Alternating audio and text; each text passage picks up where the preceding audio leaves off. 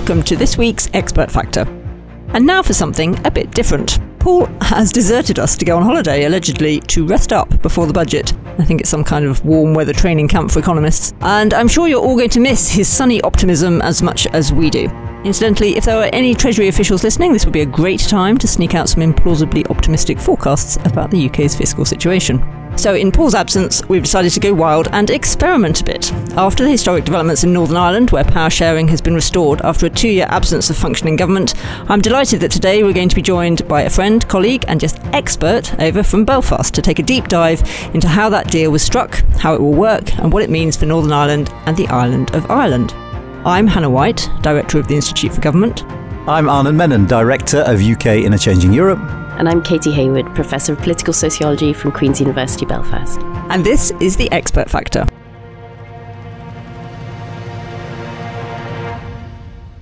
Hi Katie, thank you so much for joining us, for being our first guest expert on the Expert Factor. Thank you for having me. So after 2 years of stasis, Stormont is now back in business and we have the first ever Sinn Féin First Minister. Katie, this is being hailed as a historic achievement. Remind us why it is so momentous. Well, Northern Ireland was created just over 100 years ago to have a unionist majority. That's explicitly why the border was drawn where it was, around those 6 counties. And so to have now a nationalist person heading up the executive alongside the Deputy First Minister from DUP really is extraordinary. And Michelle O'Neill is a very strong Republican. She's made no secret of the fact, of course, that she wants to see United Ireland by the end of the decade, I think, is what she said. And so it is quite extraordinary, really, historically significant, especially bearing in mind the journey that her party, Sinn Féin, has come along since the Troubles. And it's been some time since Northern Ireland's had a functioning government at all. I mean, this is a significant moment for the people of Northern Ireland that they're going to have some ministers who can make some decisions for them. Yes, it feels a bit weird, actually. Not least because there's a sort of a celebration after we get the government restored again. And then there's a sense of, well, what next? What's it going to look like? And very much, I think we've got so many issues that need to be addressed. Funnily enough, I was just speaking to somebody the other day who was wanting advice about something. And I said, I realised, well, you actually could ask your MLA to ask a question in the Assembly, and he will get answers for you. And I just thought, gosh, that's so unusual. And you realised how we've been missing functioning government and a functioning legislature. They've got an awful lot of work to do. We know there's been big public sector strikes recently, a lot of demands, a lot of pressure on the public services. So they're coming into a very heavy workload. But simply the fact of having them there gives us a lot of hope that things might yet get better. And just to remind us, we saw, obviously, as you say, the Assembly returning, the formation of a new executive. How does power sharing work in Northern Ireland? Well, that's a good question, actually. Does it work? Yes. So we have to. The whole reason why we didn't have the functioning Assembly and executive is because one of the 2 largest parties can effectively veto their functioning. And that's because the whole system works on sharing power between unionism and nationalism. So they share power primarily in the executive. It's a mandatory coalition. So we have the Alliance Party in there alongside the Ulster Unionist Party, the 2 biggest ones, Sinn Féin and the DUP. And basically they make a lot of decisions together. And particularly at the highest level, the First Minister and Deputy First Minister, they make decisions jointly.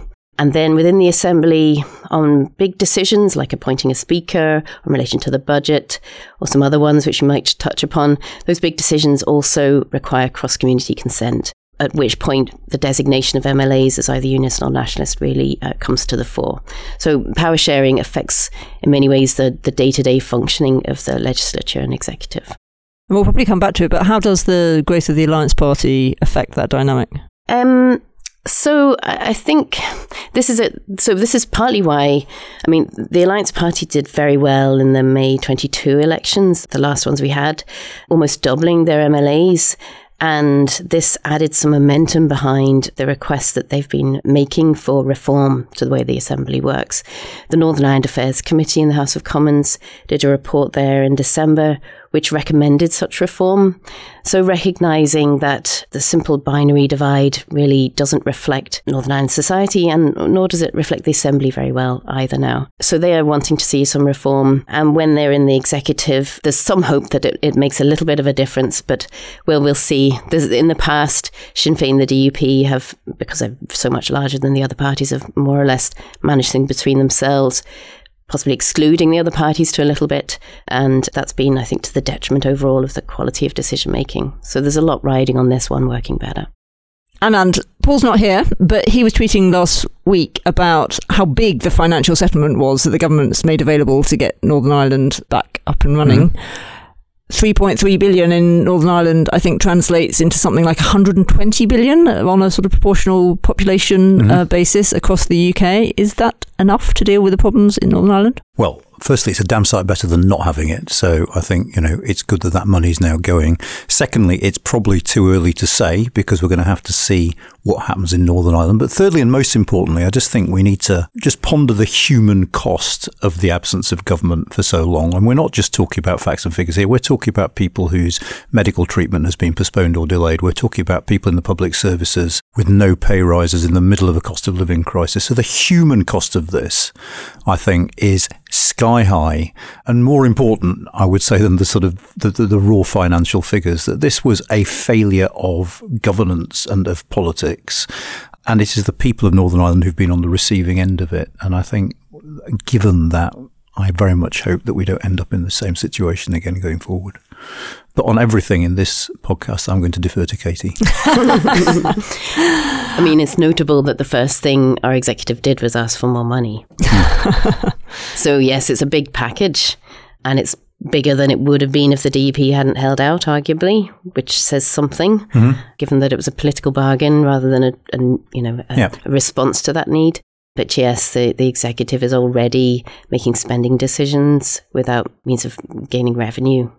And this is a constant tension, and I think it's going to become more acute because that big whack of money is only short term, and the longer term fixes are going to require proper decision making as well as more money. Alan, what else is in the new executive's in tray? Well, an awful lot. I mean, the main thing, as in the government in London, is reacting to the ongoing economic problems that we face to deal with the cost of living crisis. There's been public sector unrest in Northern Ireland and a wave of strikes we saw just before the settlement was reached.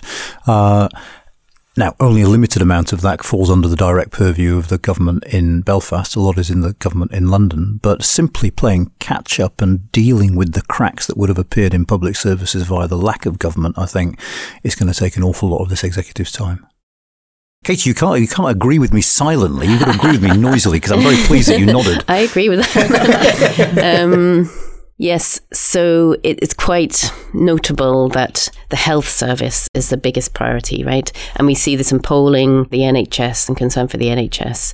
And our waiting lists are infamously longer than anywhere else. And there's been awful stories of human suffering, as you say. And yet that health ministerial position was left to the Ulster Unionist Party to take up. So Robin Swan, who was minister before during COVID, so he's got that remit. It takes up a huge portion of the budget. But when it comes to sustaining and improving the health service, we know it has to be done. There's been many reports written on it. Will they make those decisions?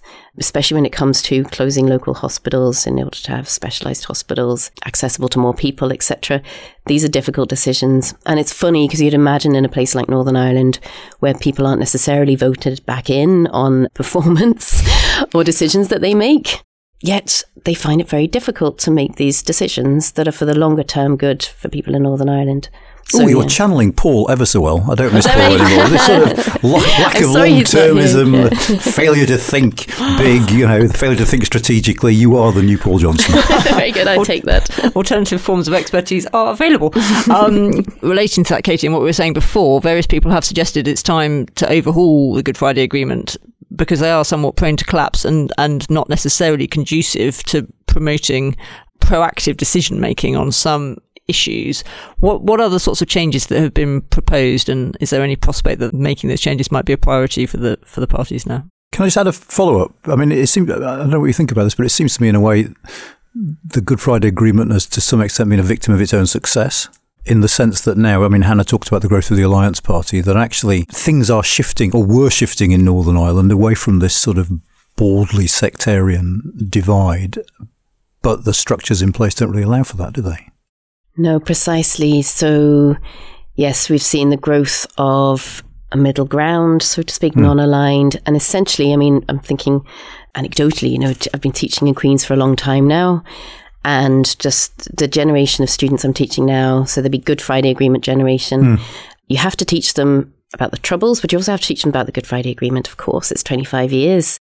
And there's a discomfort with doing so because you have to sort of reintroduce some tensions. Now, they know they exist, but you're sort of explaining why they should not get along so well with each other kind of thing. I mean, I'm being a little bit facetious. But yes, there is a sense that the agreement was definitely there for a time, but society has moved on considerably. And yet some of the difficulties in governing Northern Ireland relate to the fact that those institutions were set up for a specific purpose.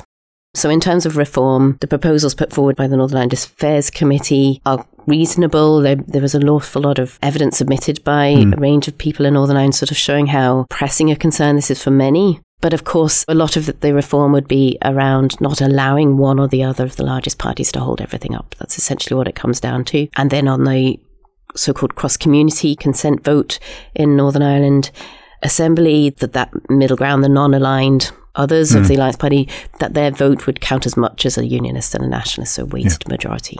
Of course, to have that implemented, you would need to have the two largest parties agreeing to it. And notably, the DUP MPs on that Northern Ireland Affairs Committee wrote an alternative report. Their minority report. They don't support that reform. So if we're going to have reform, as we have had in the past to the Good Friday Agreement, St Andrews Agreement in 2006 being a notable one, you will have to have all the parties around the table. And you'll have to have both British and Irish governments involved.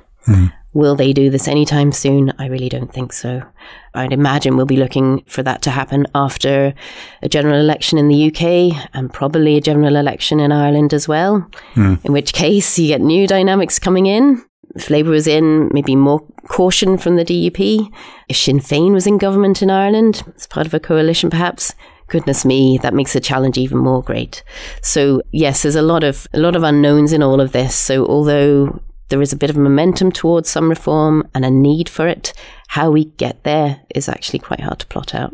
I mean, I can't help wondering if there isn't a bit of a sort of only Nixon could go to China about this, in the sense that in a way it would be easier for a Conservative government to make the running on this because they won't be as prone to the sort of attacks that would fall on a Labour government if they started to talk in terms of this kind of negotiation. I don't know. I don't know if I agree with you, Anand, because... Well, get editing this out.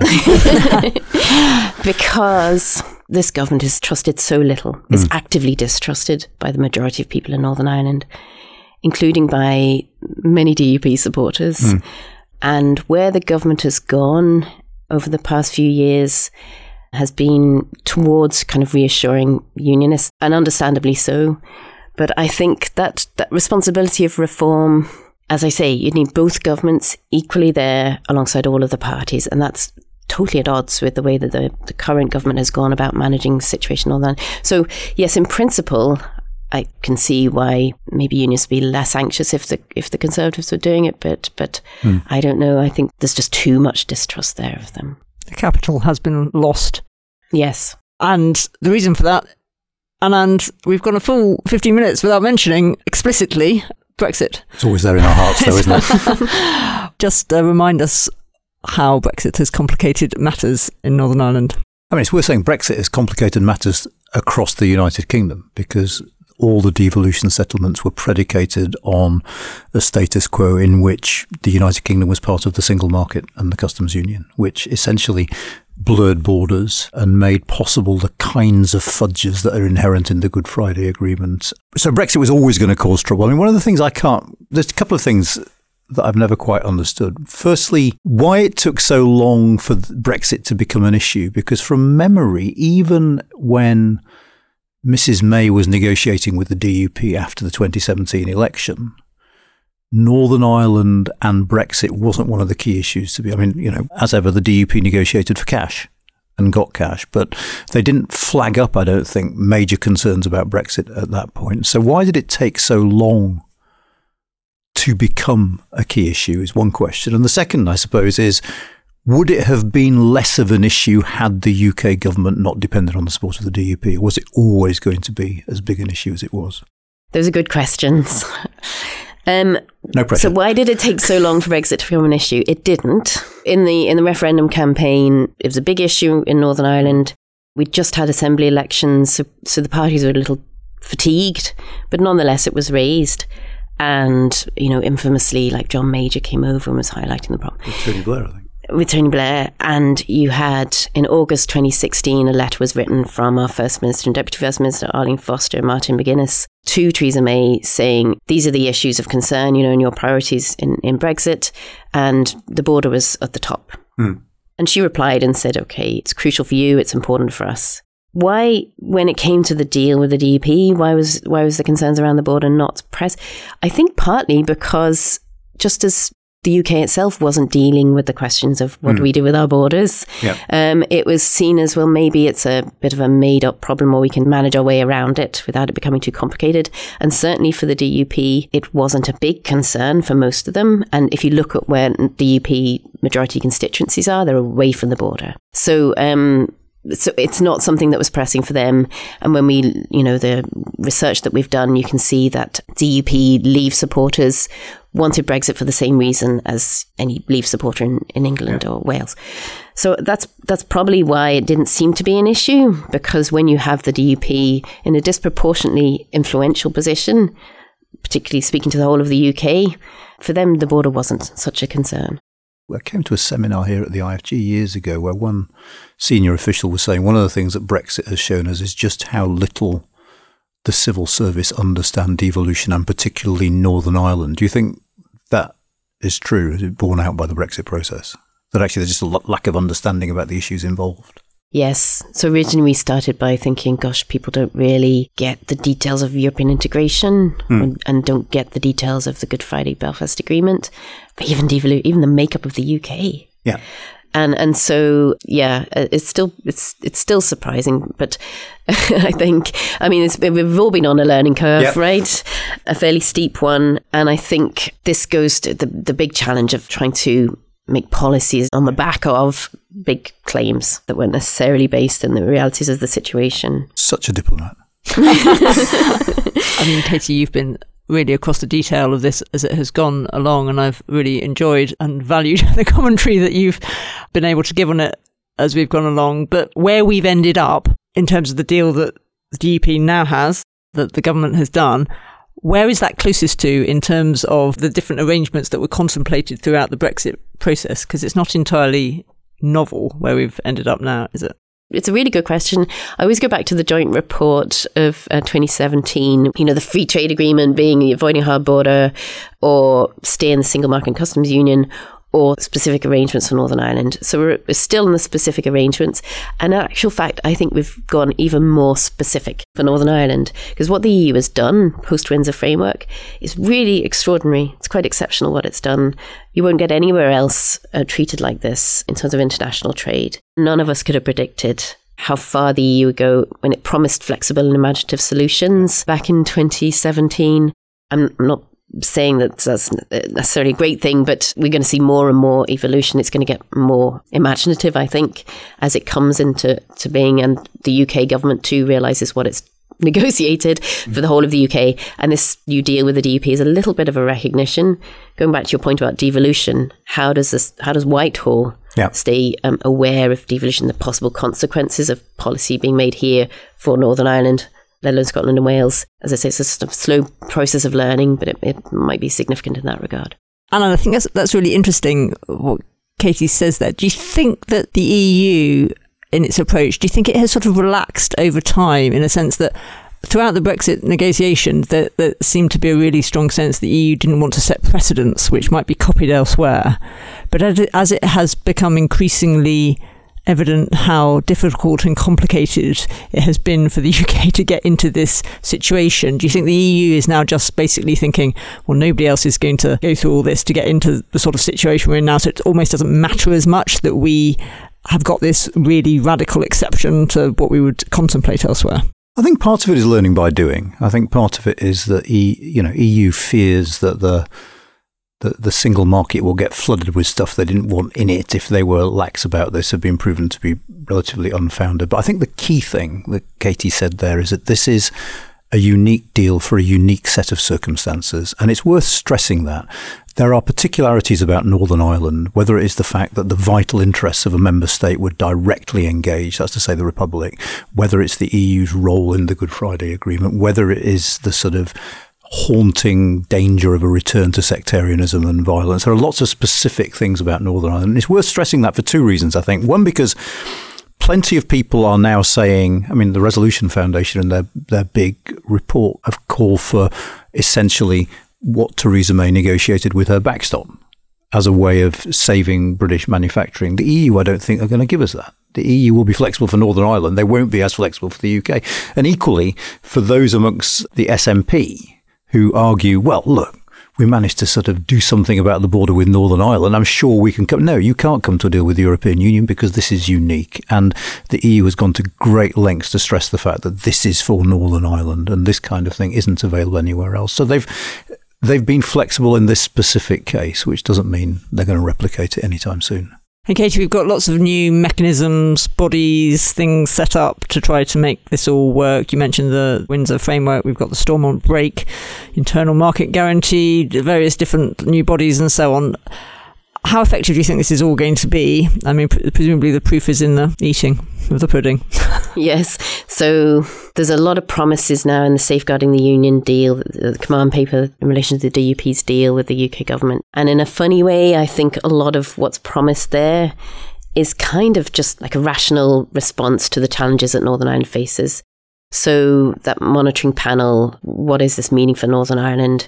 The East-West Council, we have no idea how it's going to work. You know, how does it relate to the interministerial committees or the heads of devolved government panel, whatever it's called? You know, all these things. It's getting more and more complicated post-Brexit. And so I think the commitment there, and I think I keep coming back to that point, it's just that sort of recognition at last of Northern Ireland that was necessary post-protocol, now post-Windsor framework. But in practice, how will it work? Some of the other things that are in the protocol and the Windsor framework with respect to the Northern Ireland Assembly, they will be consequential. So there's been a lot of spin around it all, but you mentioned the Stormont Brake. The spin around it is that this stops the automatic dynamic alignment of Northern Ireland to EU law. It doesn't do that. But it does give Northern Ireland MLAs, potentially, a minority of them, the ability to ask the UK government to stop the update or replacement of an EU law that applies in Northern Ireland. It's very minimal, very restrictive in terms of its use, and yet it's being bigged up as something very significant.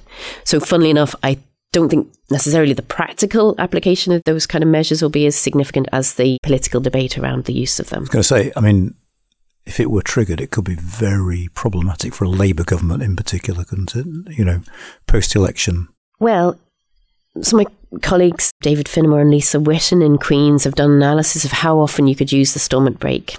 So going on the past 12 months of EU legislation that applies in Northern Ireland under the protocol, the updates and amendments to those, and if you look at the specific terms of the Stormont Brake use, how often it could have been applied, and their analysis is it could only have been applied in 2 cases. Oh, okay. Now, you won't hear that generally trumpeted by many people.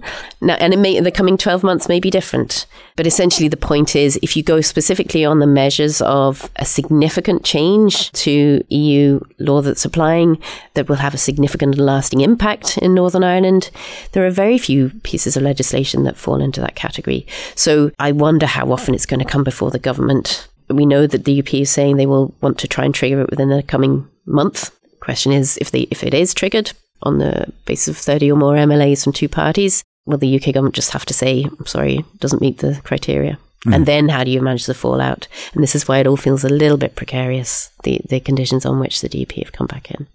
And of course, we've got the great Johnson legacy, which is the consent vote every 4 years, which just keeps the pot bubbling. And that's happening this year. Yeah. So so it felt like, that's some way off in 4 years after Brexit Day.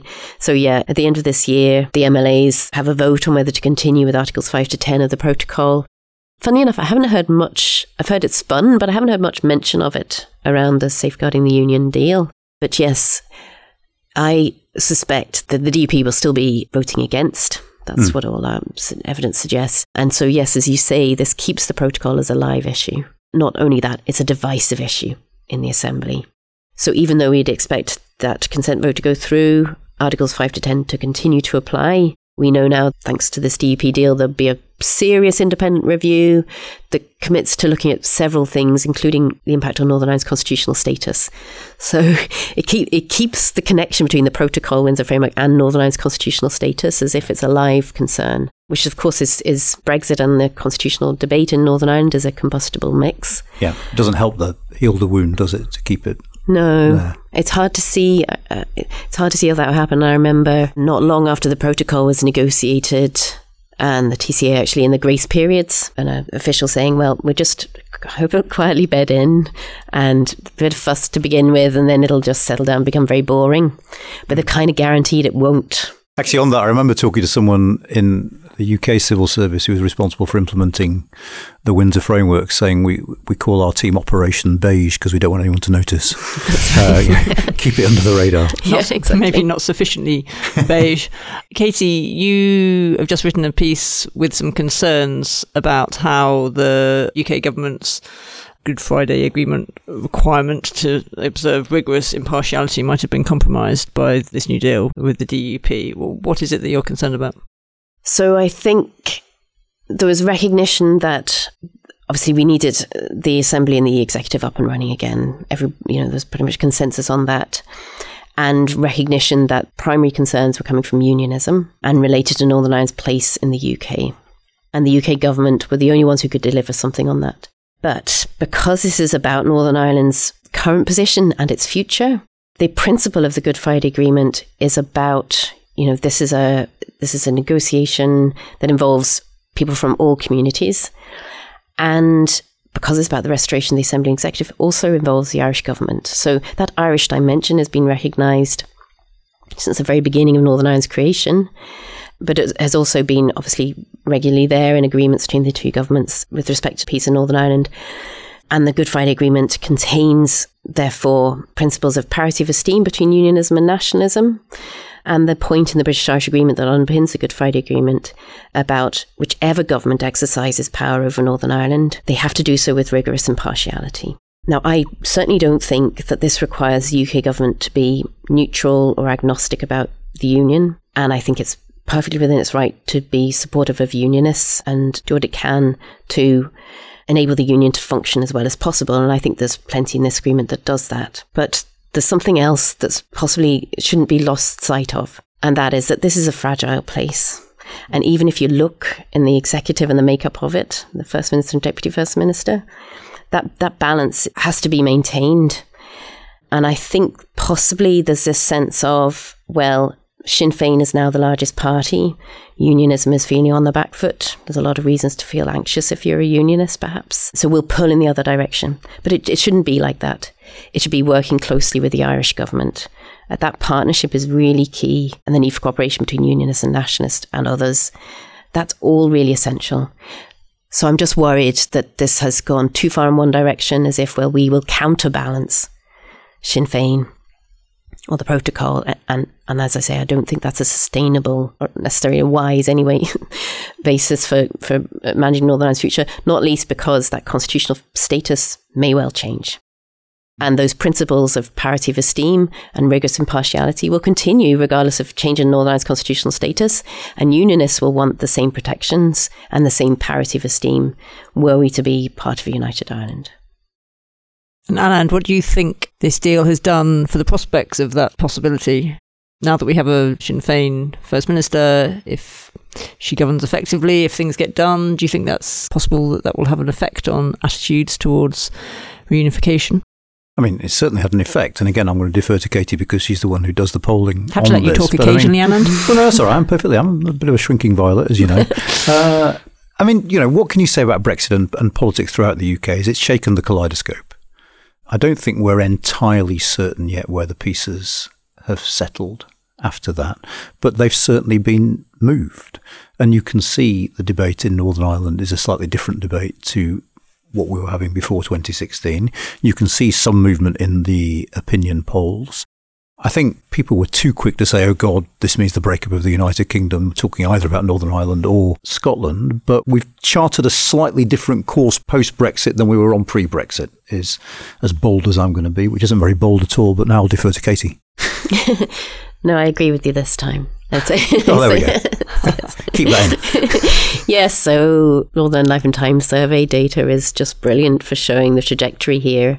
So expectations of Irish unification have steadily risen since 2016. And what's really interesting is that now the plurality of unionists think that Brexit makes United Ireland more likely, as well as the clear majority of nationalists and a majority of those who are neither unionist nor nationalist. So that expectation of Irish unity is there. And that's not just because of anger at the UK government for taking Northern Ireland outside of the EU against the Remain vote, but also a sense of anger at the UK government for the protocol. Right? Yeah. So the different reasons why people expect United Ireland, but certainly that expectation has grown. It always struck me as a curious paradox in the Northern Ireland context that those people in whose interests it is for all the talk about the protocol giving Northern Ireland the best of both worlds economically, being the least willing to speak up in favour of the protocol.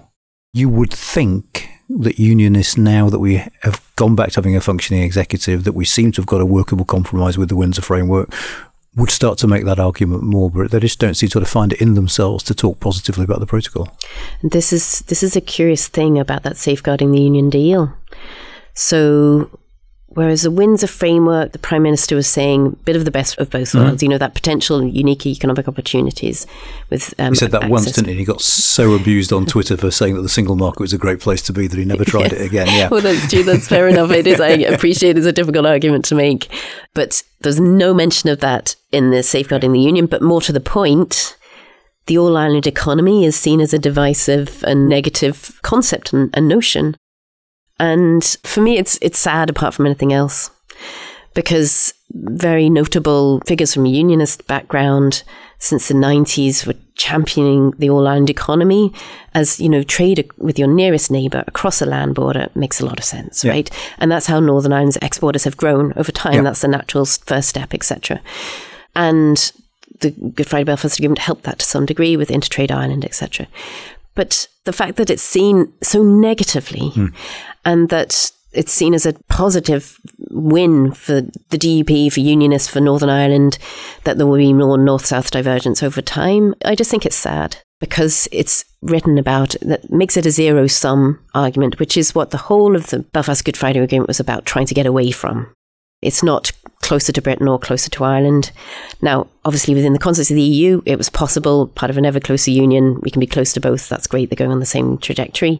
It is much more complicated post-Brexit, but you don't have to frame the future of Northern Ireland in terms of either one or the other to try and reassure unionists, because ultimately the future of Northern Ireland, it will always be about British and Irish. I mean, people have bizarre metrics for success, don't they? So people will sort of say, well, look, greater trade north and south, that shows that the status quo is being undermined by the Irish and by the European Union, whereas it's not seen as a positive. Yeah, it's true. Yeah. I mean, a lot of the Brexit debate was a lot about the merging of economic and the political, take back control of our borders, etc., etc. This idea that there's a sort of ideological or political interpretation of borders was the only one that made sense, and that has followed through in policy and economic. I suppose the one part of the UK where that really grates is on the island of Ireland. Yeah, of course. Yeah, it just doesn't work. So, of course, we originally conceived of this podcast as input of experts ahead of the next election, which we're expecting this year. Katie, I'll give you the final word. What do you think, whoever wins the UK election, which we're expecting this year, what lessons do you think they should take from recent history in Northern Ireland, and how should they handle all the complex issues we've been discussing today? Write as a manifesto, Katie. Okay, well, first and foremost is listen. Visit. I think that's a big thing, so realise how little you know with respect to the makeup of the UK, and then the particularities of the Union as it's experienced by Northern Ireland. Because of Northern Ireland's existence within the Union, the UK will always have a fundamentally international aspect to it, if you like. So that need for thinking about its international policies, etc., and indeed its domestic policies too, when it affects Northern Ireland, has to bear in mind that Irish dimension. And that doesn't have to be a negative thing or a pain. It can be a really positive thing. And don't we recognise that cooperation has been essential to peace in Northern Ireland, and it's been the biggest achievement of the British government in living memory, I think, the achievement of peace. And so bearing that in mind, with respect to all the challenges that will arise for the UK in the coming decade, would be recommended, I think. Well, that's a appropriate note to end on, I think. And that's the end Slightly upbeat, I felt. know. I don't like that. Very uncharacteristic for us. But focusing on the achievements of UK government, that is the end of this episode of The Expert Factor. A huge thank you to you, Katie Hayward, for joining us. Goodbye from me. Goodbye from me. And it's goodbye from them. See you all next week.